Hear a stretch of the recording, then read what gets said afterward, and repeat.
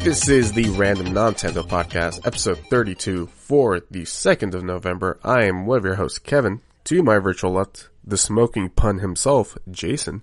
I love that name for myself. Thank you. Also, it's October. Don't get ahead of yourself. I know the year's moving fast. Ah, damn it. I always get something wrong. Always get something wrong. God They're like damn. 2nd of November. There's always something wrong with this intro. But no, besides that, it was beautiful, Kevin. And I love my new name. And to my virtual right, the 1 year older than last year, Angel. That is me. Yeah. Crap. When did we celebrate your birthday? 2 Was weeks that ago? 2 weeks ago? It was the Rated KA episode that you guys is that day. That's right. I just didn't remember how long ago it was. Yeah. Somebody from our end had to represent, so. Yeah. I had to be there. Couldn't be me. You had to sub in. First time in over We had a decade. great time. Yes. Oof. Yes. As you made clear to me on and off the recordings many a time.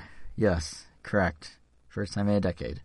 I think he wanted it to sink in, Well, I mean, to me that's a big deal. I mean, I know it doesn't mean much to you, but I mean, no, it means a lot to me. Hey, but to not my credit, but you did get something out of it. I gave you the best gift you can ask for, which was me awkwardly singing karaoke through FaceTime, where you guys couldn't hear the music, so you just heard me off key singing Linkin Park's New Divide. Yes, that was good, and you just have it captured. But the music in our head though. But you can't. Well, that's good. But we both know that's not the best thing I can ask for. But No, that was it's pretty not. good, though. I do. To clarify, I don't just The call best thing people. that Angel could ask for is for us to record at 6 a.m. Yeah, which has never one happened. day. But you know what? If we were ever to do it, it should have been on his birthday, Kevin. No, I was gonna say Kevin actually did give me that option. He was prepared to record at 6 a.m. He was more than happy to do it. I'm just gonna insert that in there, whether it's true or not. But he volunteered. He thought like, let's go. Let me 6 tell you, a.m. listener, it was not true. I was gonna I will take a bullet for this man, but that doesn't mean that I'm gonna enjoy it. But he did offer it, and I was the one that said, like, you know what, like, just the fact you were like ready to do it, like, I'm happy with that. So we ended up recording at 10, I think, or some regular time. I should also point I out, think just our regular time. in case there's confusion among our wonderful listeners, if I'm not at someone's birthday, I don't just call them an acapella sing Linkin Park's New Divide. It was a karaoke party that Angel was having where everyone was doing karaoke, so there's a reason I did it. Like, it's not like, a friend from my childhood. It's like every October 12th, I'm like, oh man, time to sing him Linkin Park's New Divide. That was a special occasion just for you, Angel, to fit the theme of your day. So, although maybe I should start randomly calling people and singing New Divide. It's actually not a horrible idea. Yeah. Make a little bit. You needed the lyrics. You just don't know that. Song, I know them. So by heart? I'm one of those people that like. Wait, what did you say? The what song ever? What? Did you say greatest song ever? No, no. What? Because I was like, that's not you. That can't be right. No, I know. I haven't heard the song. It definitely is my favorite Linkin Park song. But so hearing you butcher it was a different story. But it's definitely not the greatest song ever. No, it's not the greatest ever. But yeah, it's a good Linkin Park song. But yeah, I don't know. Like, I'm good at singing along to a song if it like is playing, and because I could kind of like see where it's going. But like completely a cappella with no lyrics in front of me, yeah, that's tough. So, I mean, some I can do, like the In the End rap I can do, but I can't. That one for some reason just wasn't springing to mind at midnight after being at a 5-hour concert. Give a little performance for Arnon right now. Just do one the rap. thing, I don't know why it doesn't matter how hard to try. Keep that in mind. It's I'm trying to myself how I tried so hard. That's all you get, and it's not in the right. That's the rap. Yeah, but sped up significantly without the right flow. Yeah. But it's the lyrics. Ran. Yeah, I speed ran it. See, I don't speed run games. I speed run songs. Yeah. Well, we've got a lot of catching up to do since we didn't have a random Nintendo 2 weeks ago. I did have a wonderful chat with Angel. Go ahead and listen to that if you want to. It's a fun listen. Rated K+A. I was expecting for the JK podcast today. I wasn't expecting Angel, so this was a pleasant surprise. Oh, yeah. Yeah, Angel texted us last night at midnight, and he's just like, if I'm not there, just do it without me. And we're like, oh, okay. But then here he is. Yeah, I was never not planning on missing it, but I just felt the need to text that. Just because. Well, it's important to remind us every so often that, we're all capable of, or on our own, of doing the show with or without the full group. So you will Oh yeah, one I'm day ready for the podcast without you two. Yeah, would you ever solo man it? I feel like Kevin can pull it off. I but think Jason? I think I do solo man it. No, I'm kidding. There's Oh, definitely times where it feels like true. I'm solo because Well, I you just solo man rant. Arnin, yeah, for sure. Yeah, Yeah. The Arnin's definitely, when I put the tracks together, it's just like an entire stream of blue, and then every now and then you'll see me and Angel like popcorn with little kernels. chunks of blue. Yeah, Yeah, it's one of those things that like once I get going, it's just if I have a thought, I keep going. You're always welcome to interrupt me. I feel like Jason's I'm world. that's We're the just death sentence I living just in gave it. myself, but I wouldn't go that far. But you know, it's Jason's podcast feed for sure. I'm at least self-aware that I talk a lot. You know, some people maybe don't realize if they talk that much. Or at least I'm aware, which I don't know if that earns you credit, or brownie points back. But yeah, I know my flaws. Yeah, it's all right. Don't worry about it. But like I was saying, we got a lot of catching up to do since we didn't have in our 2 weeks ago. So some of this stuff might be old news. It's whatever. But I'm assuming that Jason's going to want to start to talk about the Apple event that happened on the 15th. Yeah, it felt like it was ages ago already. We've had all the products come out since Yeah, the and event. one of us even owns one of the new products. Yeah, that's what I actually want to talk about is how are you liking, well, there's two parts, the product and the software. So how are you liking the Pro? Because I have some nitpicks about the software, but I'm curious what you think of the 13 Pro. So I got the 13 Pro Max in Sierra Blue. The base model, which is 152 gigs. I don't know the gigage. 128 gigs. Yeah, I upgraded from an iPhone 10 that I got 4 years ago. And, I mean, it was starting to die. And I said, you know what? It's been 4 years. Let's get this thing, especially because it has the 120 hertz screen. And I'm loving this thing. The battery life on this phone is insane.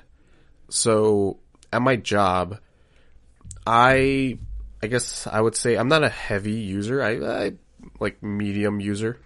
But like I would absolutely need to charge my phone probably 75% into my workday. Now, no matter how much I use my phone, I never go below 50%. Wow. Which is a huge change from absolutely having to charge it or my phone is just dead for the rest of the day. I have still 50% of gas left in the tank to go through the rest of the day. So that's awesome. The screen's amazing. The 120 hertz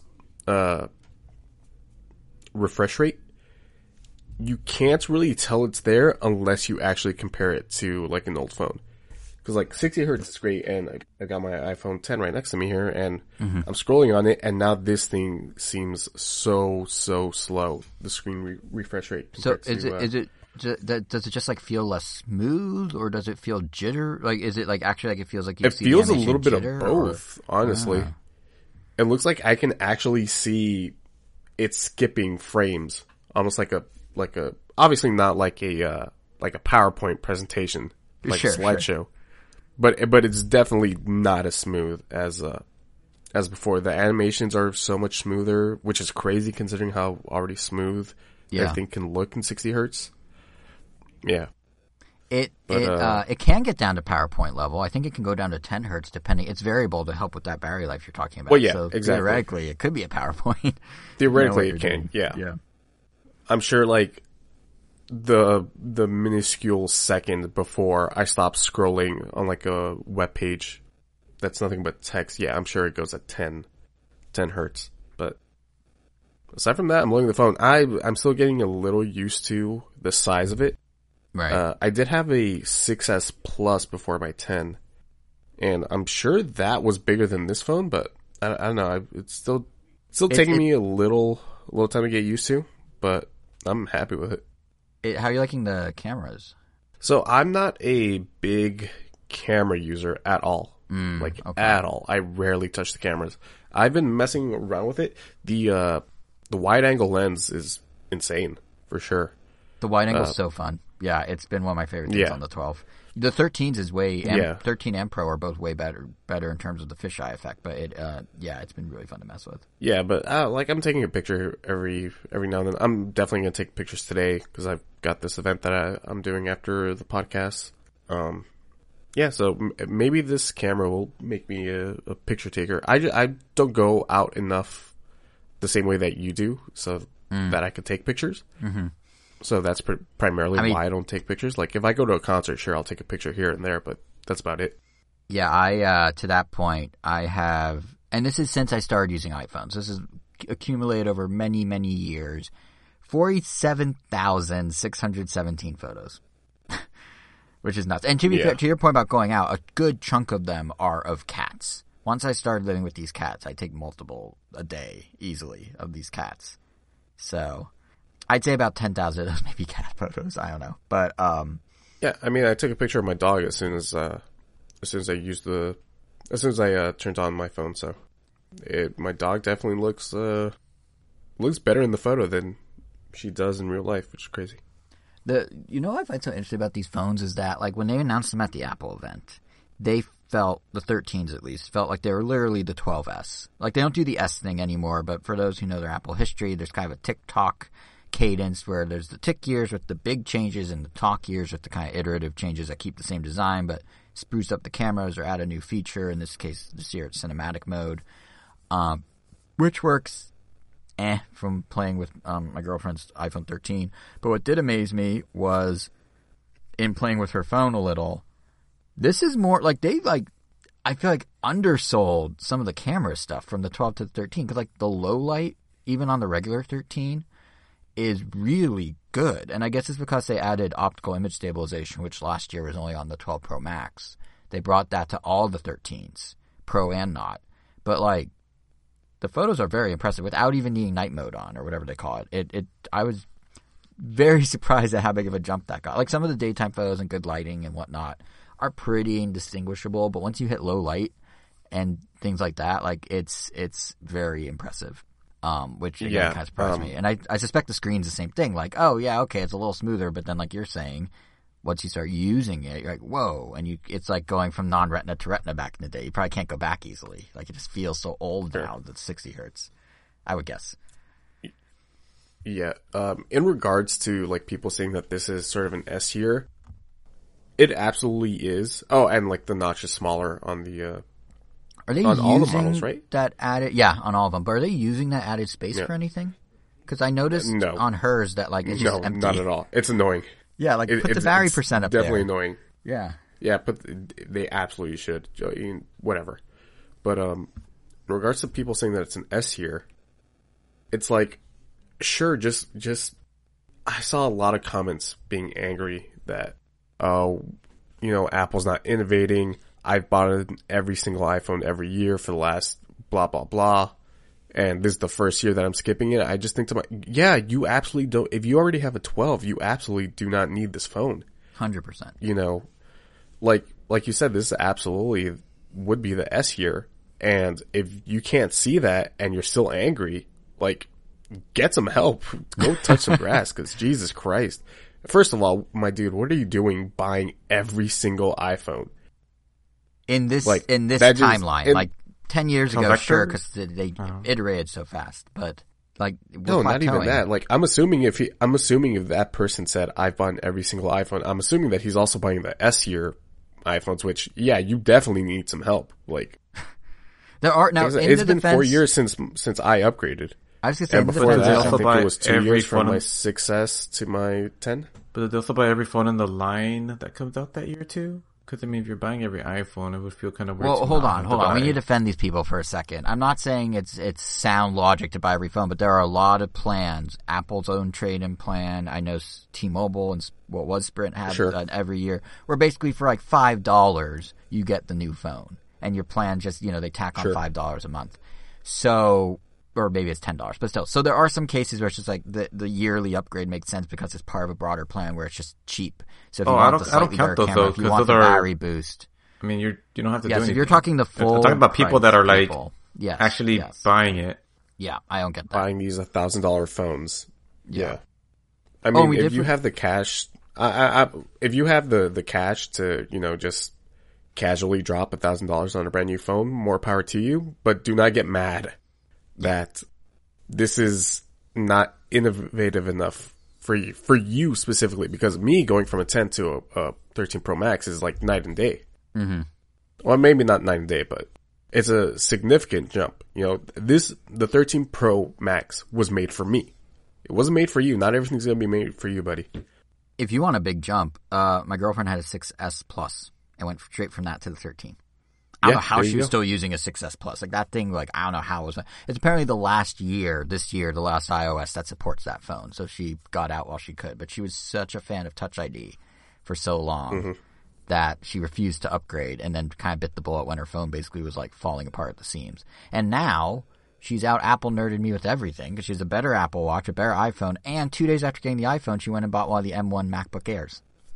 So I'm now. Oh, if only you could do the same. I know. I'm so jealous. But when we were at Apple talking about the MacBook Air, I did ask, we were chatting with the rep. I asked, how's the launch going? How's it been here? And he was saying it's actually been one of the crazier, more crowded, busier iPhone launch years because there's so many people that have been waiting. Oh, wait, for about 3, that 4 though. years. Like, So someone was pointing out on Reddit that like whenever you ask one of those people, they quickly glance at their phone because they're literally reading a script because they say that for every single launch of every Apple. No. He was being weirdly candid about like some other stuff. So I'm pretty confident he was not reading a script off his phone. Well, next time you go, ask them, and then there's going to be an asterisk that says, "Be sure to be extra candid." They love that. Oh, okay. Well, I mean, the reason I say it's being candid is because we were talking about the phone because he was asking her how she liked her 13, and it kind of spun into a conversation about how the phone itself isn't that big of an upgrade. And now it's actually like, even when it was announced, they're kind of like, oh, okay, so it'll be a kind of okay year in terms of foot traffic. And then they were caught off guard by just how many people that have 3-year-old, 4-year-old phones actually showed up. So that was kind of the context he gave. Whether that's true or not, I don't know. But I don't know why Mr. Appleman would lie to me after sort of not dissing their product, but not, being like, oh, this is the most amazing thing you'll ever use, and admitting it wasn't that big of a change. So who knows? But then there's also the software side of it, which I think all of us probably have. Yes, right? iOS 15. Yes. I'm on public beta 2. Oh, interesting. You're doing the beta. Okay. How do you feel about it? I always do the betas. Right, that's true. How are you feeling about it? Because there's some weird little things they did that I'm not necessarily a fan of. But there's some stuff I do like. Where are you at? And Angel, have you upgraded? No. Okay, so cool. So you're not Kevin. on 15. You're not on 15, or you just didn't upgrade your phone, right? Because you just got to I'm pretty sure we talked about it on the podcast. No, his phone's like 3 years old. No, I'm pretty sure I'm not on 15. My phone is from 2018 or 2019. Probably 2018. You can it runs 15 if you want it. I mean, until it pushes me to do it. I mean, I don't even have the little red thing. Yeah. I mean, I honestly, until you brought it up, I didn't watch the Apple event. I only saw headlines for minor things that were kind of sort of relevant to me, but not really. So I didn't even know there was a 15 or what it does, if anything. But yeah. So in a nutshell, it too is kind of a small update. In a way, the big focus is on something called Focus, which is instead of having one do not disturb mode, it has like infinite do not disturb mode. You can create your own. You can say which apps you can allow through, which apps don't come through, which emergency contacts can come through, which texts can come through, all that. It's very granular. It kind of is cool in that, like, if you turn on like the driving focus, it will know to automatically turn on with your Bluetooth. But then they don't let you set any other focus to have that sort of automation in quite the same way. You can jerry-rig it with shortcuts, but it's not the same. But it's, yeah, I mean, Kevin, how do you feel about it? Because I have some qualms. I mean, the only issue that I have with it is Safari, not the bottom bar stuff, which you can just replace. You can just have it to the top. I love it on the bottom, to be honest. It's all in thumb's reach. Even the bookmark bar like stays down by your thumb now, which is great. I'm still trying to get used to it. Every now and then I will reach the top, but sometimes I actually have to actively think about it like it's at the bottom. Yeah, I have that muscle memory for sure. But I appreciate, once I realize, oh right, it's down there, like I appreciate the ease of access to everything. Because the phones are big now. But the issue that I have is the add a new tab button the plus is now on the left-hand side and not in the middle. It throws me off so much. That's the part that I hate, and that you cannot change. Do you know the secret wish they that you could. can swipe left on the address bar and it'll open a new tab if you're on your most recent tab? Let me see. Well, usually whenever I close Safari, I close all the tabs. So when I open it, I specifically have to hit that left-hand tab. Do you? It doesn't take you to your like favorites, like start page thing? No. Oh, weird. Yeah, because I have a bunch of tabs open, so I've never really run into that. But yeah, no, they basically did like a secondary nav bar, like the bottom swipe gesture bar that they have on iPhone 10s. Like there's kind of an equivalent on tabs. So if you swipe left, you go to your older tabs. If you swipe right, you can, I think left and right, you can, they got it backwards. Anyway, if you swipe one way, you go to your older tabs. If you swipe the other way, you can open a new tab and keep going, which is kind of cool. Another issue that I just have that messing around with it. Whenever you have multiple tabs, the way that you get rid of those tabs is different. Now they are windows instead of being stacked on top of each other. Hate it. Absolutely hate it. Please give me the option to switch it back. So the windows I appreciate because you can actually see more on your screen at once. You can see 4 tabs worth of web pages instead of just like one headline and like one tab and then like a hint of another headline or two or title. But to your point, it's a lot harder to close because now there's just little X's on each window instead of being able to swipe them away. And that's annoying. You can't swipe them away. You can swipe them away, but it's so finicky. It has to be like a perfect line. You can't just go from like the middle of the tab to like the bottom left corner. It has to be a straight line all the way to the left. Which is true with a lot of the, so iOS 15 like doubles down on those contextual menus. Like if you click something, like a little pop-up appears near your thumb. Kind of like what was the 3D touch, but without 3D. I lost 3D touch. This is the biggest, is the biggest I know you heartbreak. love 3D touch. I do not know how to, select text anymore. It's so impossible. Is there a way? Without having to hold down on a word? That's it. You just hold down on the word and then move around your finger. Oh, that's disgusting. I think. But the one I missed, although it still works if you kind of hold down for a second, is you could use like the search bar as like a little cursor navigator. Or not the search bar, the space bar, sorry. You know what I'm talking about? Like when you had 3D touch, you could press down on it. So I know that, but I want my 3D touch. I want to. Well, I was gonna say is even those menus 3D touch or not. Editing text on the phone just became a whole lot harder for me. 3D touch or not, though, like both of them, you know, the long press or 3D touch both open those context menus kind of under your thumb. Like if you want, if you press in on a email, you can get a little pop-up menu of like, oh, do you want to move it, delete it, whatever.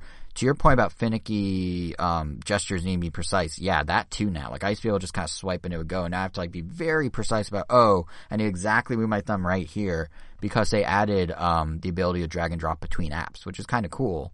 But like now, if you swipe slightly different and you're doing like one of those context menus, it just takes the object, the email, the tweet, whatever, and tries to let you move it somewhere, which that gets a little getting used to. But my big complaint, and to be clear, I do really like iOS 15. I think focuses are kind of interesting if you want to spend the time doing it. I kind of wish they flipped it. Right now you have 2 whitelist apps you want to allow, but if you have a lot of apps, it make a lot more sense to just blacklist the ones you don't want to come through in whatever focus you're doing. Or at least give you the option to do either or, because obviously some focuses like do not disturb, maybe you want everything. Others maybe you want just only 1 or 2 things blocked. Like if you do like a off work hour one, you just don't need your chat app for work or your emails, but you probably want all your other stuff. But if you have to manually add them.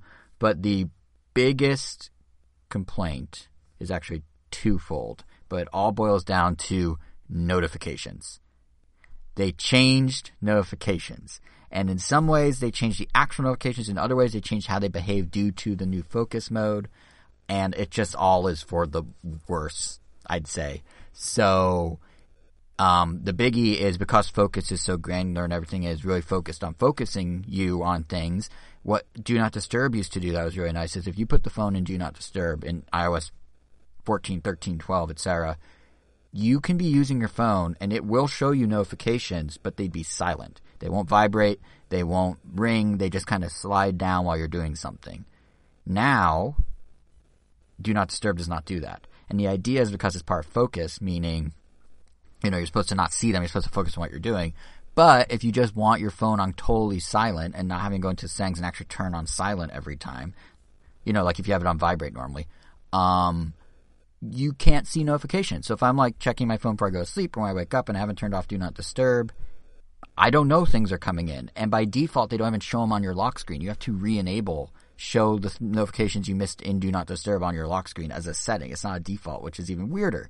So that's thing number one. The bigger one for me, though, is notifications in general have changed. They got rid of easy ways to clear them out. Like, just completely got rid of them. And I'm curious if they're back in the beta. But basically, you guys, Angel, because you have iOS 14, you get a notification, it slides down from the top, and there's an X button on it, right? Like, you can close that notification then and there as it slides in.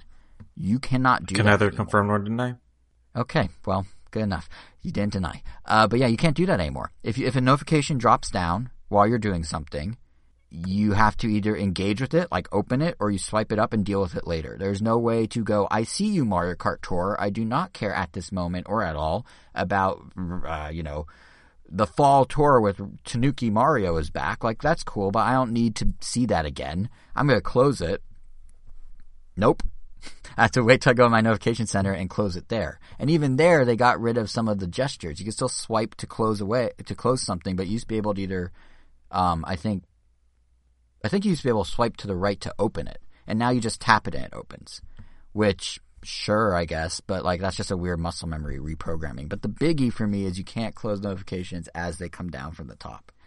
And there's basically no, X button on them at all. There's also no tally. So if you open your phone and you have like 6 new emails, they will stack the 6 notifications for emails on one little block, but it doesn't tell you there are 5 more under it. You have no idea how many you have. You have to expand it and then just go through them all. So you kind of lose at a glance senses of like how much you missed. It's true for text messages too. Like if you get 14 in a group chat, it'll just show you a stack of them. It won't be like, here, there's 13 more under this like it used to do. And all of this is because they tried to slim down notifications to fit more of them, while simultaneously making the icons bigger and doing something really cool, which is adding people's profile pictures, their contact info picture, to a text message alert, which is actually really nice. But this weird, like, sort of tit for tat moving around, like, okay, we'll add a bigger icon, but we'll take away this button, but we'll add this time-sensitive thing to let you know why this notification's overriding whatever your settings may be, if you get like a reminder or a calendar invite. All that kind of rearranging they did has taken away some functionality that seemed very simple yet critical. I don't know, like not being able to clear notification when it comes down is weird. Like if I get a text and I swipe down on it, I go into the little pop-up of the text, and the only way to get rid of it is to swipe up through the pop-up, like scroll back up until I hit wherever the threshold is where it's like, okay, you've seen enough, and then it can go back up and go away. But only text messages do that. Then other ones don't do that, and they're just forever there until you manually close them in Notification Center. So that's the biggest thing. I'm hoping they fixed it in a future beta. I don't know if this problem exists for you, Kevin, on beta 2, but that's it didn't exist. This issue didn't exist for me in regular iOS 15. So, this whole notification debacle for yourself, it just doesn't exist for me. I don't really, like I said, I'm not a power user. The same way that you might be. I'm not even that much of a power user. I'm just thinking like, a random thing comes in and I can't just get rid of it when I want to. I have to like do it when Apple decides this is the time you now choose to get rid of it. Unlike before where it was wherever they want. But I get your point. Yes, it won't affect everyone. But me and a few coworkers all had the exact same thought when we upgraded. So I know I'm not alone. Yeah. Unite. There's dozens of us. So, but yeah. Besides that, though, dozens of us. Dozens of us. Man, that joke will never get old. Nope. The Never Nudes? Yep. Arrested Development. Of which there are literally dozens of them. Literally dozens of us. They finally fixed the bug where your iPhone wouldn't pair, or not wouldn't pair, but you wouldn't be able to use your Apple Watch to unlock your phone. Yes. They finally fixed that bug, thank God. That was only on the newer iPhone 13s and Pros for anyone who hasn't experienced it. But the good news is, if you do have those newer phones like you, Kevin, not only is it fixed, I think, in your beta, they rolled out a proper fix on Friday for all the iPhones. Yeah, okay. So, cool. Yeah. Well, yeah, that was bothering me. I am really teed off at the fact that you have to basically wipe your Apple Watch to pair it to a new phone. That's insane to me. It's crazy to me that it's going on 7 years with them not figuring out a way to circumvent that. They can do crazy things where you can transfer your entire phone basically on the spot by like scanning a dot matrix, and then you just set it down and you walk away for an hour, but they can't figure out how to not just move the Apple Watch. It's so bizarre to me. Like, they do all this wild stuff with like setting up new phones, but they can't get the watch. Yeah. Yeah, so that was the Apple event. Yeah, and and JK as well. And JK, oh, well, I don't know. You might have to wait a little bit. I'm sure Jason wants to talk about Shang-Chi. Let's get Angel on this. Let's do something that Let's get Angel? All right. Yeah, we can come Angel, back to Shang-Chi. Take your pick. What do you want to do? Guess. He's like, oh man, I have to talk now? Either one's fine. I mean, they're both gonna kind of go together. I guess I might as well get rid of As the Gods Will first, just because, I mean, it's a movie, so it's not gonna take that long to talk about it, and in the off chance you actually want to watch it, I don't want to spoil too much either. But in a nutshell, the premise may sound familiar if you've watched Squid Games, but essentially, very overview premise version of it. High school students are trapped, and the only way to survive is by playing various kids games where losing results in death. The first one in particular, I know. The first one in particular is Red Light, Green Light, which, if you've watched Squid Games, literally the first game in Squid Games. Yeah, the only difference is that in Red Light, Green Light, you get shot down. In As the Gods Will, your head explodes into a bloody mess of marbles due to the magical powers of a Daruma doll, which, if you're not sure what that is, it's like a traditional Japanese toy figure kind of thing. It's small, round. It looks like it has like a big mustache, really big eyes. The idea behind those is that when you buy them, the eyes are blank. And you're supposed to paint in the left eye when you have a goal in mind. And when you complete that goal, you paint in the right eye. So until then, it's just kind of like a constant reminder of something you haven't accomplished. And I actually do have one in front of me that's pretty decently sized. That's for my Japanese learning goal. So until then, it's going to remain one-eyed. But yeah, just to give you that idea, the movie, like seconds in, already starts with the game already like having taken place. There are students littering the floor in a bloody mess of headless corpses. And there's Daruma doll, CG animated Daruma doll. Not the best, not the worst. Visual effects, it's like somewhere in the middle. This movie's from 2014. And the Daruma doll is just kind of like talking out loud. Like, he'll spin around, look at people, and if he sees anyone moving, he'll just blow their heads up. And then he'll like slowly turn around, and then he'll start saying Daruma doll, something at the end. And as soon as he finishes saying that phrase, he turns around quickly. And on the back of him, there's a button that says, press to stop game. And, you're supposed to press the button to end the game. And that's kind of where it goes from there. You have some surviving students that go from challenge to challenge. They have to figure out the puzzle. And, yeah, obviously not everyone makes it out. And it's just a bizarre ride. It's very over the top. As soon as we were maybe a couple, maybe 10 minutes into it, where we're like, all right, this has to have been adapted from an anime or something because of just the way some of these things are shot. And sure enough, kinda. Apparently it's based on a manga, and just like the first arc of the manga, because the ending is very much we'll want to find out where this goes, gotta read the manga. Unless they actually plan to make a sequel. But considering it's from 2014, and I don't think I've heard of a sequel or managed to find anything on a sequel, it was either made to promote the manga, or it just maybe it bombed and it just never got made. Because, I mean, it's not a great movie, but it's not bad either. It's fun. It's very entertaining for sure. Very entertaining. But, and I mean, that's pretty much like all you can really say about it. So some loose ends that never get tied up. But like I said, that's because it's leading into the manga. unlike Squid Games where, you know, it's a series and some things are left open intentionally to, you know, make you go like, oh man, I can't wait for the second season, which I believe it's already confirmed. It's been confirmed. It's got to be Squid Games? happening. It's Netflix's almost biggest show ever. I think the showrunner said that there's no plans for season 2 right now, which I would love to keep it that way.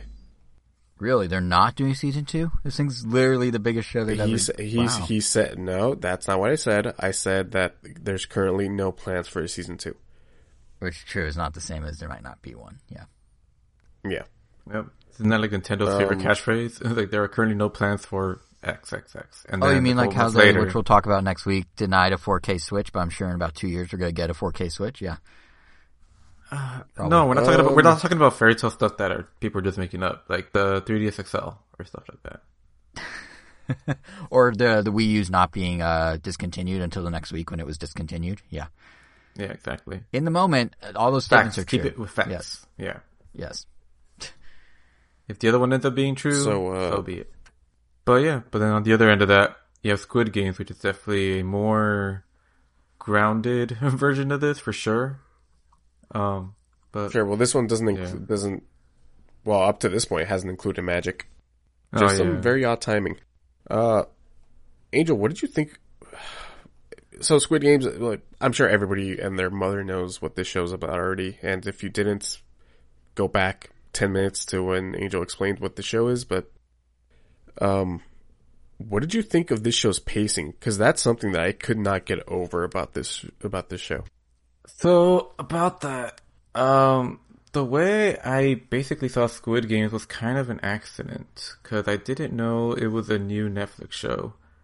You saw it was Platoon. Huh? Am I right? Yeah, I thought it was like a live action adaptation of Splatoon, and Yep. I just I mean, kept it's going kids like, and all right, squids. where are the Inklings? And then, you know, they don't even bring out, There are guns in the first episode. they don't even bring the aforementioned like Squid Game until like the end, and I was like, okay, well, where are the Inklings now? And like, nope. But Not true. The Squid Game was at the very beginning, and even after that intro, and even after, I still don't understand how that game is played. I mean, I know what you mean, but I think I understood it, but point is, so I've been kind of addicted to a new YouTube channel where someone essentially like goes into detail over like movies and shows on like essentially going over every decision that characters make and things that they could have done different. I don't know how I ran into it. It's just like something nice to have in the background, and occasionally I'll actually like pay attention. And Squid Game popped up, and it was like almost like an hour-long video. It was like really long, but essentially they went over beat by beat, like episode by episode, covering every single game. And Oh, wow. and I ended up pretty much watching the whole thing that way. And by the time I finished, I started seeing like a bunch of like outlets pop up about like Squid Games, and I'm like, oh, what a coincidence. And then it's like, oh, this is a new show. I thought it was like an old series, or not super old, obviously, because it doesn't look super old.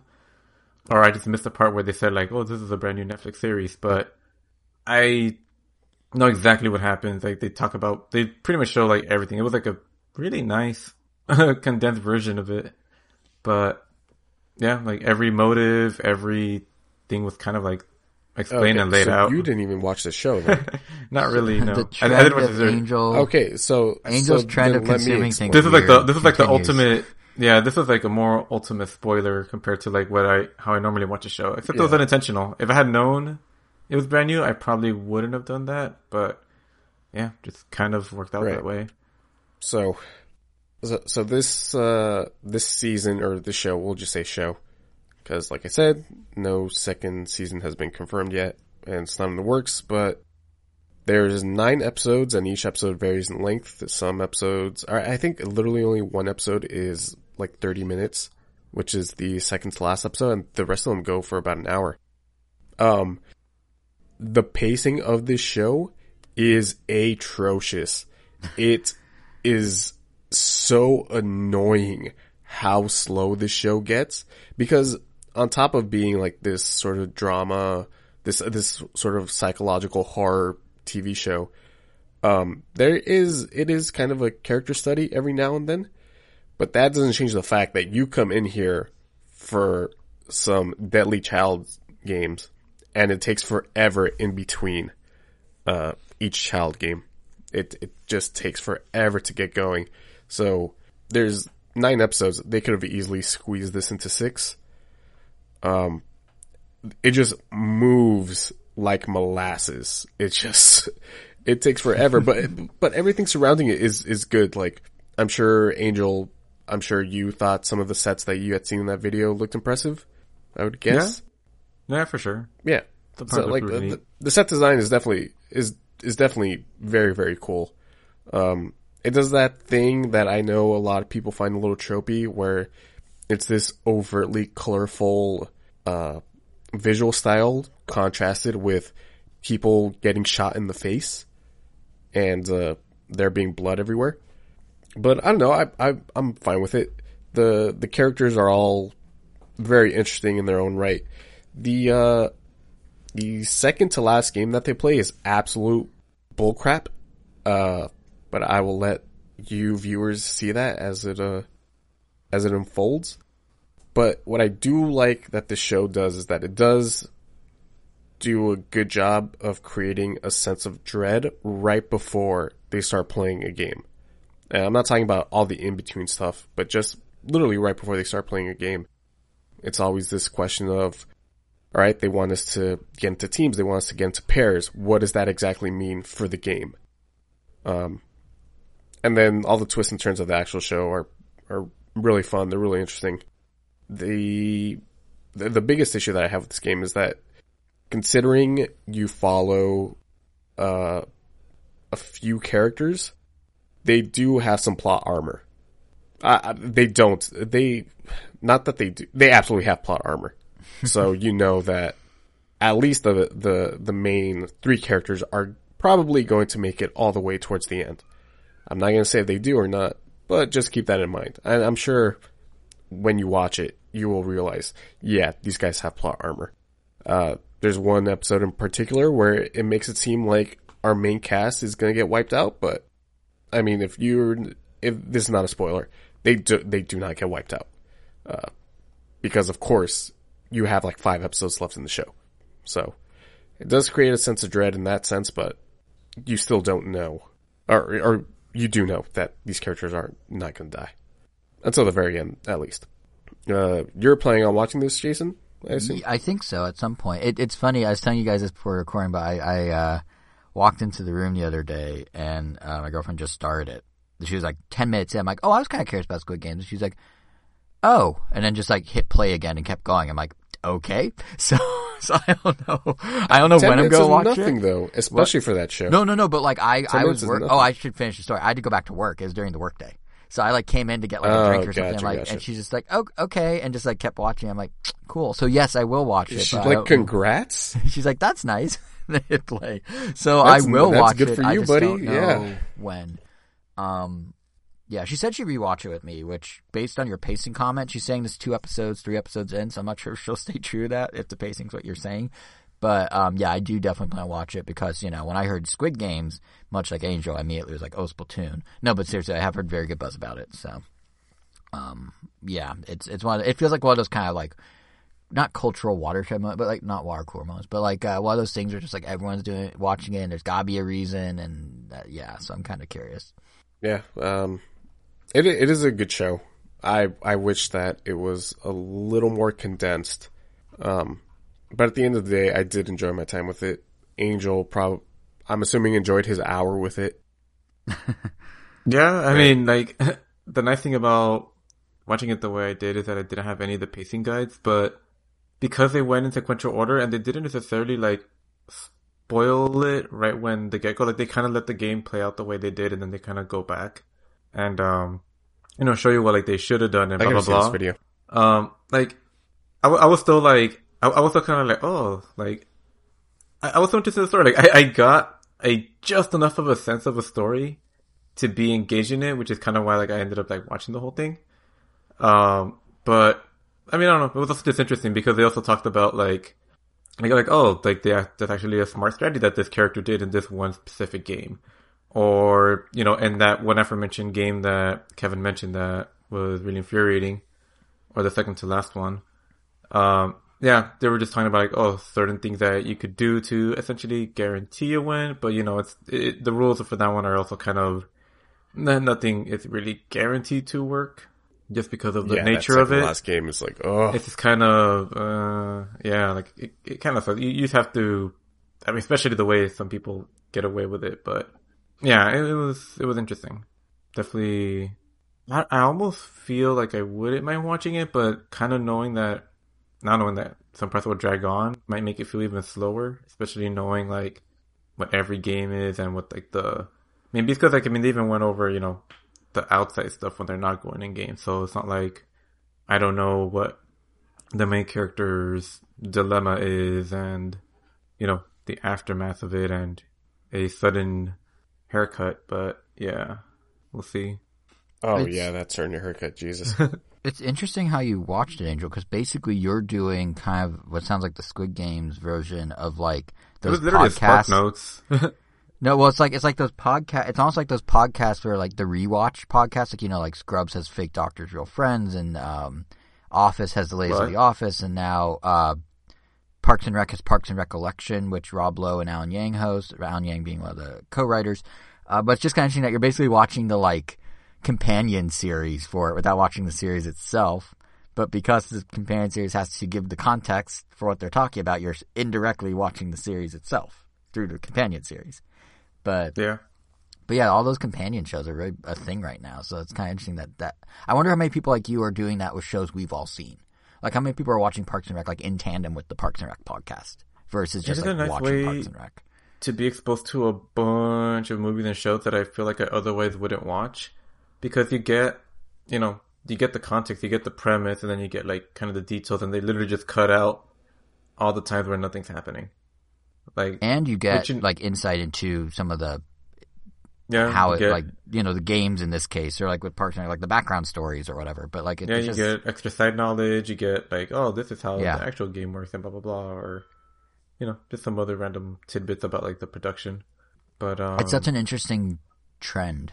This like companion, like, you know, we always talk about how time's limited, there's too much media, but now there's this whole thing where it's like, don't just watch the media, watch media about the media while you watch the media. Like, it's just interesting. In a way, it's such a streaming world thing. Yeah, and it is one thing that I guess I do appreciate about this, you know, this day and age. I mean, because like, it's as one of our mottos goes, like, we only have so much time in this world, use it wisely. And, you know, to that note, there is nowhere near enough time to consume every bit of media ever. So this is kind of a nice way to speed run some shows that, I mean, unfortunately Squid Game probably would have ended up watching it.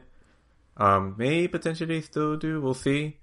But, you know, I get to watch a bunch of things that I otherwise would have never even heard of and or watched.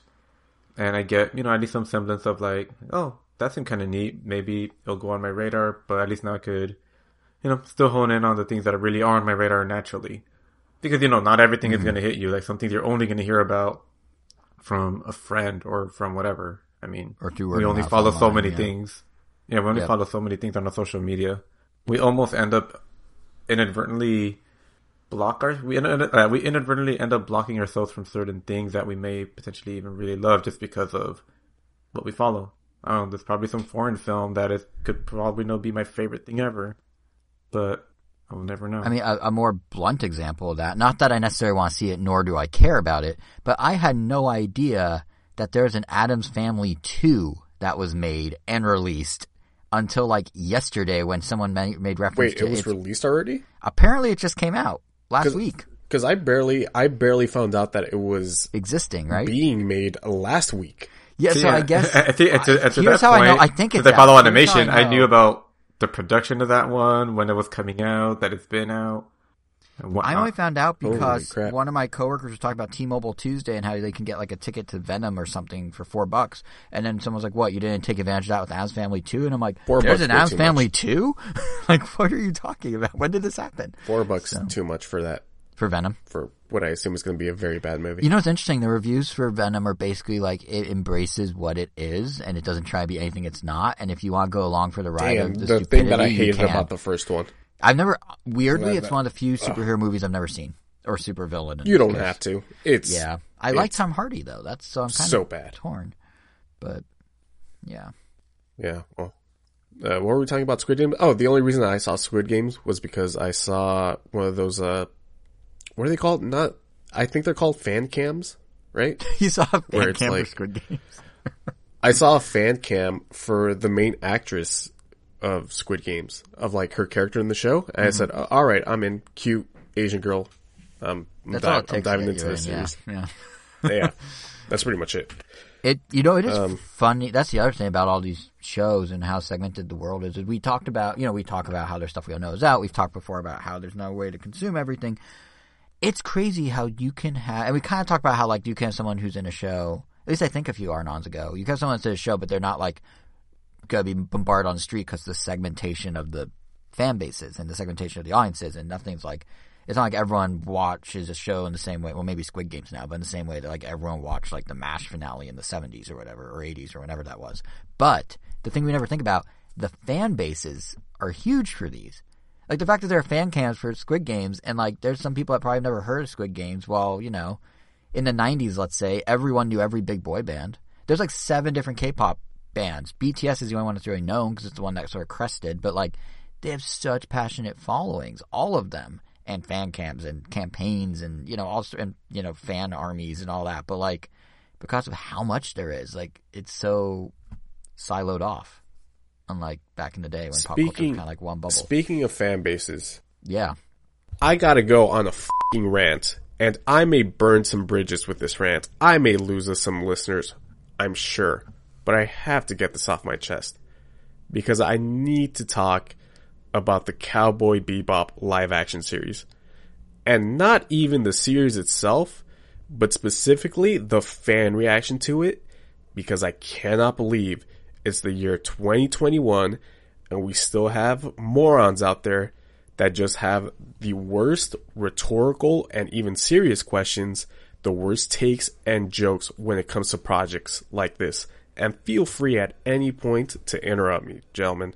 Because I may go for a bit here. I'm going to preempt it with the views about to be expressed on Random Nintendo Podcast are those of Kevin and Kevin alone and do not represent the opinions, views, or takes of the entity that is Random Nintendo. Please continue. The legal disclaimer there, because I don't know how deep you're going here. All right. So the first thing... Okay, first of all, Cowboy Bebop, classic anime. Angel, I assume you've seen Cowboy Bebop? Twice. But yeah, I like it. Twice. There you go. Yeah, it's a good show.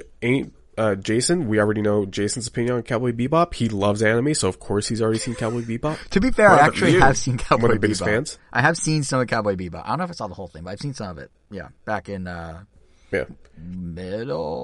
school, somewhere in there. Someone was playing it at a house. Jesus, we're ancient. Yeah. Yeah, if I recall, you said like, wow, it's like cowboys in space. And you're like, actually only one episode was like that. Yeah, I was like, I did not have that thought, but okay. But Kevin, please continue. Before you lose your fire here, keep going. The steam, yeah. I love Cowboy Bebop. It's not one of my favorites, but I like it. So the first thing that I've seen every step of the way with this show, that I'm sure I will still see up until the very release and probably well after the show is released, is why is this being made? And to answer that question, why the fuck not? There's literally no argument to be made when it comes to this show. It's already gotten the creator's blessing. And then there's those that won't ask but just dictate, this doesn't need to be made. Newsflash, asshole, no piece of entertainment ever needs to get made.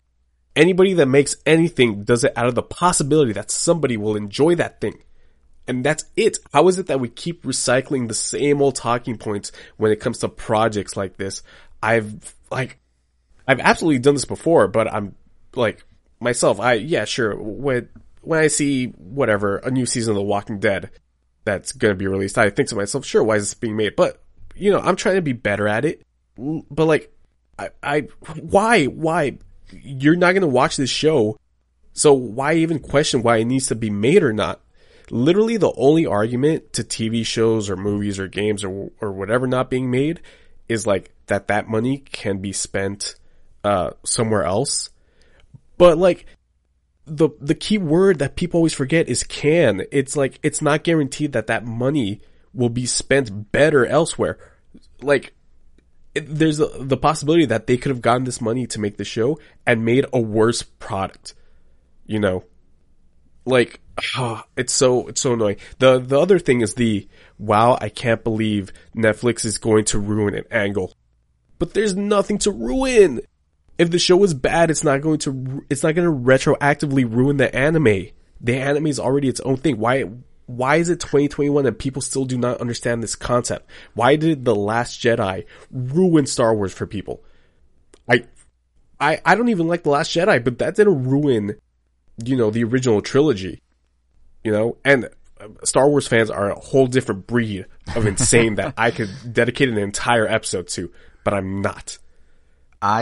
I think, you know what I think it honestly is on some level, Kevin? I think it is a form of gatekeeping. I think there are people, and I'm not defending it, I'm just saying I think there are people that are very passionate about this thing they're into, and when it swerves, they can't roll with the idea that there could be some other interpretation or some other type of fan or some other type of presentation of this thing.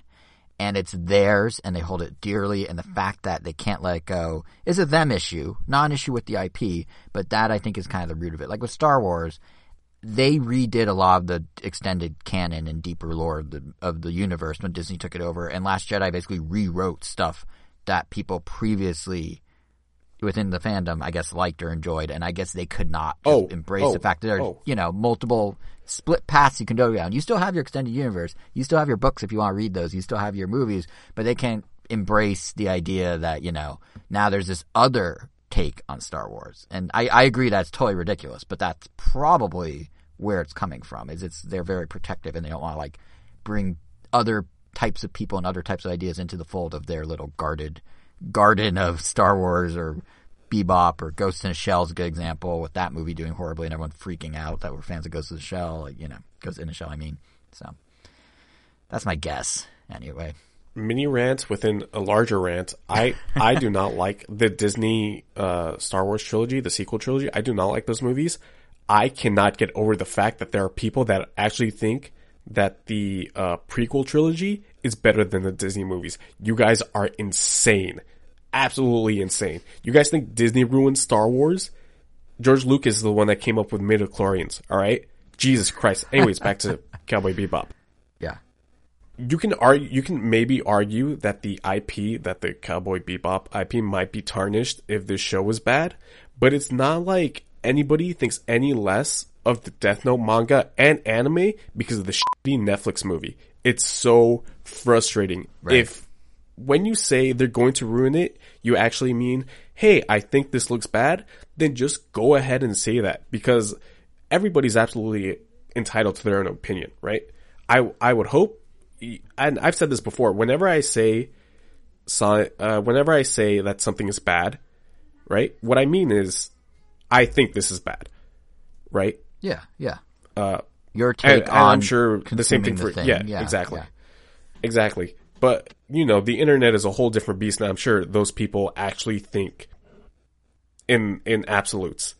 And when it's just your own opinion, the only absolute ever when it comes to saying stuff like this is whenever you talk about Sonic Adventure 1, because that is objectively bad. You guys are, alright?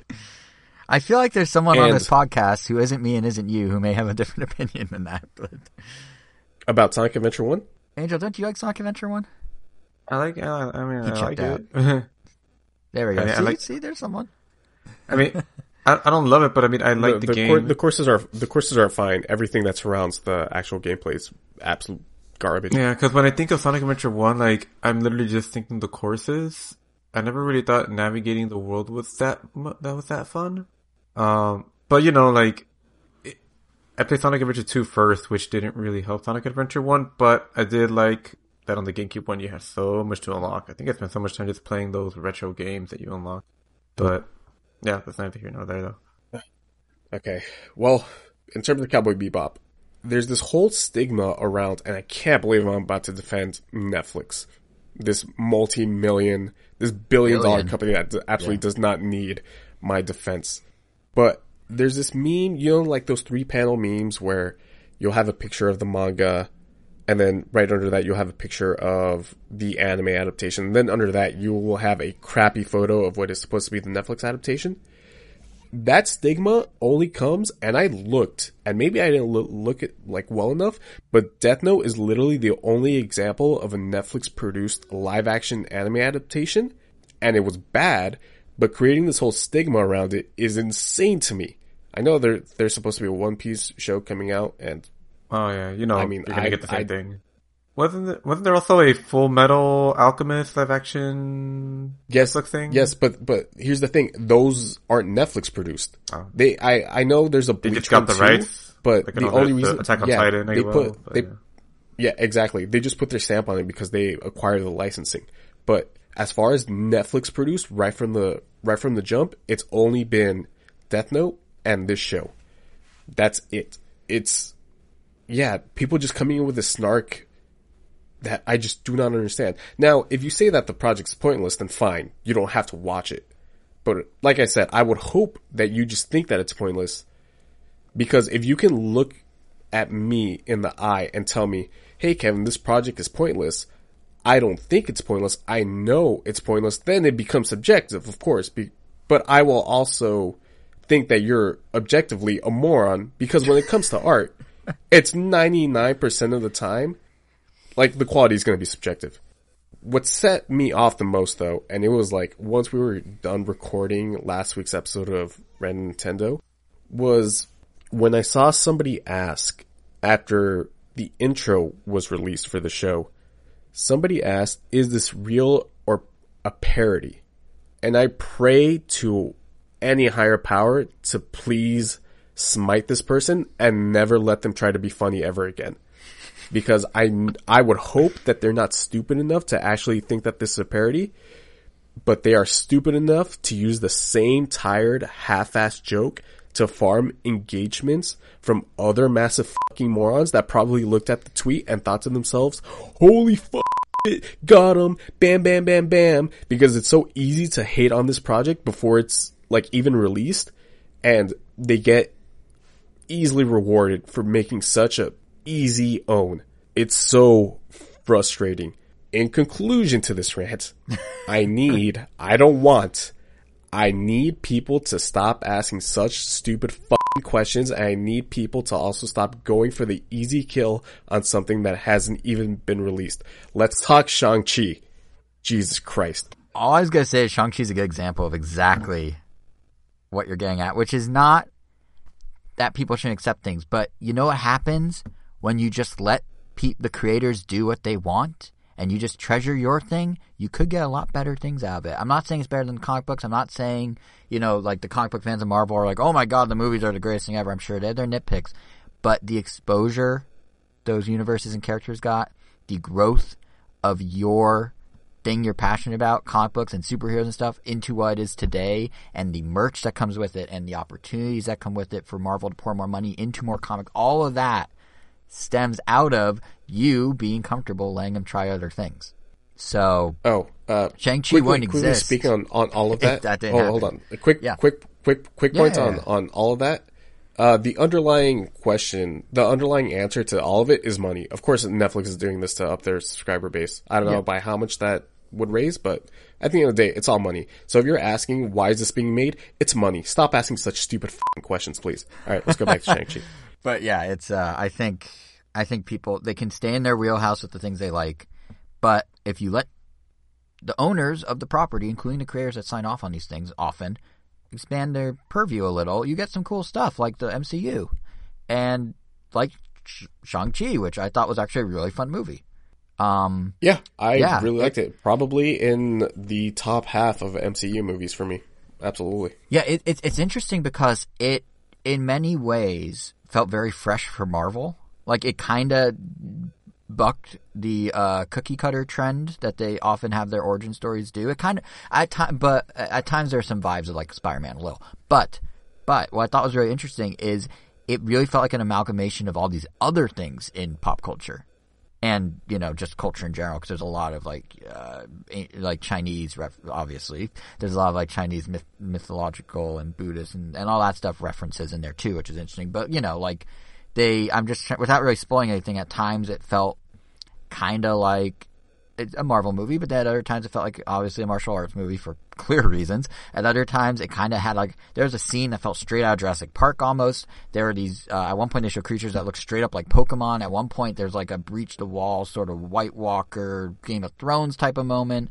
Like, it really felt like this kind of, like, really well remixed look at what has been permeating in our culture, in our pop culture for the last, like, decade or so. And it kind of cherry-picked different elements and shoved them in and put them in a blender, and it came out really, like, good. Like, it was really fun. And it was so different from Marvel because they leaned so heavily on more fantasy and mythological things than typical. I mean, granted, Thor and Norse gods and all that, but this was such a different direction, and that third act, without saying too much, is such a swerve from what we've ever seen in Marvel that really made it feel very fresh, even if the elements were very familiar. Yeah, that final act, I wasn't expecting to get that ever in a Marvel movie. Right? That genre of movie. I wasn't too satisfied with the conclusion, but it was cool that we got it. Yeah. Because I don't know how else you do that final act. We're not going to spoil anything. Yeah, we're not going to spoil anything. But I will say, and almost to your previous rant, like, there's no way in a million years that what they did in that final act would have happened if they didn't get the momentum and kind of just ignored some of the diehards. You're like, how dare you do this to my franchise, to reach the point where they could get mainstream enough with these properties to be able to pull off something like that. Like, even if you look at the trajectory of Marvel from, like, it was grounded, and then slowly they introduced sci-fi, and then slowly they introduced, like, interdimensional stuff, and then slowly they introduced this. Like, there's a lead time, and they had to sort of, like, cater to a broader audience in order to bring in the, like, crazy stuff that they're now able to do. I mean, even the fact that, like, they showed the Hawkeye trailer a week or two ago for the TV show, and that's basically a Christmas show. It's like Die Hard, but with Hawkeye, like, in vibe. Like, I don't think if they did that day one, it looks great. Yeah, I don't think day one, if they launched that alongside, like, Captain America and Iron Man, that would have worked. But they've kind of gotten far enough along, and the fans have mostly been okay with letting them experiment, that they're able to do these cool things and actually, in a way, bring the entire franchise. Like, I would say Shang-Chi, in a way, felt the most comic booky of any movie Marvel's done. And that's just because, not comic book in the sense of, like, oh, like Spider-Man swinging through a city, but just, like, the most, like, out there, just roll with it. Like, it makes sense in its own universe, but if you just show that to someone with zero context, it might be like, what? But, like, it works. And that's the thing, because they were able to sort of prime their audiences to get to that point. And it even then had a swerve for designs, and it made it very unique feeling, yeah. Yeah. Talking about the movie itself. Yes. I think the father character absolutely stole the show for me. I think this is probably my favorite villain in a Marvel movie. Before that, I don't even think I had a favorite villain. He definitely, maybe like the Grandmaster, Jeff Goldblum, but he's barely a villain in that movie. Yeah, he's more just a sideshow. But yeah, it definitely felt like he had the most direct reason to do what he did. Like, the others, like, oh, I'm bad, and this actually felt like there's, like, kind of purpose to his choices. Michael B. Jordan's character in Black Panther. Yeah, actually, you know the parallels between Black Panther and Shang-Chi. And I'm not just saying that because they're both ones that were able to elevate minority that traditionally didn't get to have starring roles in movies to the extent they did. But just the parallels in structure in terms of how it was kind of more family driven and how there was kind of this other realm and this, like, there's a lot of interesting parallels there. And it's cool that they both saw such big success off that. Because, like, I think Shang-Chi is the biggest movie of the year and outperformed Black Widow in a pandemic. Had the strongest opening over Labor Day weekend in a pandemic, like, even in a pandemic. So, like, it's really cool that it worked. But yes, I think structurally, Fast 9 might have it beat. Oh, you think so? Okay, maybe not. Maybe it was Marvel or for Disney. Sure. It might be Disney's best in that case. But yeah, no, it felt more personal and it felt more grounded in a way. Even though everything around it was less grounded, the dad felt grounded, and I thought that really made a difference. Yeah. Yeah, absolutely. The now iconic bus bus battle, bus fight, whatever you want to call it. The battle bus. We'll call it the battle bus. Not to be confused with Fortnite, but yes. No, let's absolutely confuse it. The battle bus scene I thought was a great set piece. Kind of bummed that it happens right at the beginning because I don't think anything tops it. Maybe the scaffolding fight had super cool. The scaffolding fight. The cinematography of that with like the neon glowing before they jump off like onto the scaffolding where they're like fighting with like the neon flashing and the colors changing behind them. Yeah. It reminded me a lot of like Edgar Wright stuff. Like that sort of movie. Like it really right. Or mixed with like, I don't know, James Bond, like when Deakins was doing the cinematography for it before he went on to Blade Runner. Like it was very cool looking. Yeah. I think the actors did a great job. I think Shang-Chi's Simu Liu. I'm not sure how or Simu. I'm not sure, to be honest. All I know is he had an amazing story for how he got the role. He kept basically hassling Marvel until they said sure, and he was a stock photo guy before that. Yeah. I think he's great. Awkwafina usually gets on my nerves. She didn't in this, so I'll give her points for that. Wait, that's her actress name? that plays. That's her stage name. That is her stage name. She started on YouTube, actually. She's one of the few people that have successfully pivoted from YouTube. Yeah. She's been in a bunch of stuff she's a rapper. at this point. Yeah. Yeah. What was I saying? The sister, I think she's great. Mm-hmm. Like I said, the father, he's amazing. Apparently he's like a very famous Chinese actor. Oh, really? Interesting. And he's been in some stuff here in America before this. Yeah, he looked vaguely familiar. Oh, he was and I'm sorry if I got his nationality wrong, but he was in The Departed by Martin Scorsese is a remake of an Asian movie. Right. So he was in the original. He was in the original. Yeah, he was one of the main characters. Interesting. I'm not sure if he was Matt Damon or Leo, but he was one of the main characters. You know, one thing that I thought worked really well, because you're naming off all these characters, is it's called Shang-Chi and it's about Shang-Chi, but it's just as much about the entire family. And what really sealed that to me is and his friend, who Awkwafina plays, what really sealed that to me is at the end of the movie, this isn't a spoiler, but if you stay till the very end of the credits, whenever a Marvel movie ends, they always say like, Thor will return, Iron Man will return, Black Panther will return. This one said, the 10 Rings will return. Meaning, in the mind of Marvel, all these characters, including Awkwafina, who's kind of starts off as a sidekick but kind of gets to flex her muscle a little too, all of them are considered equal footing. It's not Shang-Chi as a person, it's this world they created and these characters and this family more than anything else. And I thought that was kind of interesting to see for the first time from Marvel. Speaking of breaking the cookie cutter a bit. So yeah, they all were very strong because I guess they're all, in the creator's mind, actually on equal footing, opposed to a lead and some secondaries. Yeah, absolutely. Yeah. Great movie. Like I said, in my top half, maybe in my top 10. I really, really enjoyed this movie. It's just fun. It's very just fun. Yeah, it absolutely is. I haven't seen What If at all. I've seen a couple. I don't think I will ever get to it, honestly. Yeah, so I watched a couple and I was like, I'm going to watch them all and talk about it on Arnon, and then I completely lost interest because, like, here's the thing: it's a fun concept, and each episode, it's an anthology series. It's a fun concept. So one's like, oh, what if Peggy Carter becomes Captain America instead of Steve Rogers, and they kind of switch, and Steve Rogers or not Peggy's the daughter, Carter, and Steve Rogers is kind of like the right-hand man. And what if, then there's another one, it's like, what if Black Panther is actually Star-Lord? Like, what if they grab the wrong guy when they land on Earth? And it's interesting ideas, but it's so fast-moving, they don't really, like, get to sit on the idea very much because it is basically a 25 to 30 minute animated show. So like the first one was the Captain America one, and that one was moving so fast that it's like they didn't get a time to really develop anything. The Star-Lord one was pretty fun actually. And Chadwick Boseman did do the voice. It was his final Marvel role he did before passing away, so it's kind of cool to be able to see him do one last thing like that, even if it was voice only.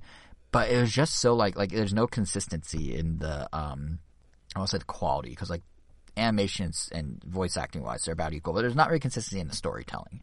So some of them are strong, some of them are weak. All of them are just kind of like, in terms of like when you walk away from it after watching, like, did you really does it feel satisfying? Is it like, oh wow, Black Panther as Star-Lord, that's crazy what he could do. Like that one is actually interesting where, because it's Black Panther and he's such like a kind of warm soul, if you will, like he actually brings together the galaxy in a way that, obviously Pure Quill doesn't. And like people, like even Thanos is like on good terms with them, with like the ragtag group. Like he's part of them. Like it's all like this sort of like kumbaya. So that's kind of cool, but like, there's not really a takeaway. You're just kind of like, oh, I guess if he was Star-Lord, it'd be kind of friendly. All right. And the whole thing just feels kind of like just, I don't know. It doesn't have the same weight to it. And that's obviously because it's a what if and not part of the main MCU. Yeah. But it's just missing it's missing that little extra piece. It's either missing the emotional hit or it's missing the reason why you should care. And it seems to alternate between those two, at least from what I've seen. I've heard the second half is a little stronger. But among the first half, it was kind of like every episode was missing a piece of the puzzle. They never quite put it together just right. So at least that's kind of my 2 cents. But I do think it's interesting. Technically, it is considered part of the MCU. The best way I've been describing it when talking about it with like coworkers and stuff is it's basically the footnotes. So like right now, there are these little things, but in the MCU in the future, maybe they'll be like, oh yeah, like that one time that like Black Panther was Star-Lord. And they're like, oh, I saw that. Like, it's not going to be like a real thing that matters. It's just kind of these little, as we move further into the multiverse, it's kind of these little, like, side note, footnote, things they can cite in passing, kind of like what Agents of S.H.I.E.L.D. was. I imagine that's going to be what ends up being for the broader Marvel universe. So if there's one thing to skip, this is probably it. But if you really love everything about it, there is something to get out of it, because it is kind of, like, more power to you. Yeah, exactly. And you can have fun with it, but it just felt like it was, like, I don't want to say half-baked, but, like, 3/4 baked, maybe. Superfluous, maybe? Maybe superfluous, yeah. And it's funny because like I'm so gung-ho about, the Marvel shows so far. Even Falcon and Winter Soldier, while not great, I was like, I was into it. But this one, maybe because it doesn't have the tie-in, I was just kind of like, I can skip it. Which is weird. I've seen every MCU thing that's come out. Every single one. Oh, no, that's not true. I didn't see Agents of S.H.I.E.L.D. But I've seen everything that's mainline MCU. So it's weird for me to like see a new Marvel thing, know it's MCU, and be like, eh. But that's where I'm at. It is what it is. Yeah. Next MCU property, Hawkeye, Christmas. Yeah, that looks Looking fun. forward to it. Based on the Matt Fraction run, which is one of the best comic book runs that I've ever read in my life. So that'll be awesome. It was a curveball to me. I thought Haley Steinfeld was going to play his daughter, older, but it's actually not. It's someone else entirely. And then the whole thing I thought was going to be kind of just like passing of the torch, father to daughter. The brother was Spider-Gwen. Like way. Yeah, it looks way more fun and lighthearted than I expected. Because Hawkeye's such like a play it by the book, like straight at, like such a like boring character, frankly, that I was expecting it to just be like this father-son or father-daughter like passing a torch, and it's way wackier. It looks really fun. Yeah, like I said, based on the Matt Fraction run that he did back in 2012, which is, like I said, one of the best comic book runs that I've ever read in my entire life. And it's also one of the most critically acclaimed runs for any comic book in recent history. So really glad that they went that angle and not some other weird angle that they probably would have gone if not for, like you said, taking all the risks that they could. It's also relatively fresh for them to adapt something from 2012. Like, I feel like, again, because they reached this point with taking the risk, but like, they used to have to, if you think, especially if you look at like what DC does, a lot of it's like, oh, we have to take the established stuff and work with that, not this kind of like newer. I mean, granted, 2012 is now 9 years ago. We're old, but still, like, I'm used to hearing, oh, we adapted this 90s thing, this 80s thing, the 60s thing, the 70s thing, not something from within a decade of now. Like, that's kind of cool. Yeah. Yeah. And I think with that, we are done with the episode. Anybody else got anything else? I don't think so. Pastrami pizza is really, really good. As are pastrami tacos. All right. Yeah. We got our episode title. Let us know what you thought about the episode by dropping a comment on the blog post. You're already listening to us on some streaming service. So if you can leave us a review, drop a review. You can follow us on Twitter. We are collectively at Random Nintendo. Individually, Jason is at JSR7. Angel is at Weiro, WEIRO_O, and I'm Kevin Gomi. Next week, we will have a new episode of the Random Nintendo podcast, where I assume Jason will give us some Switch OLED model impressions. OLED.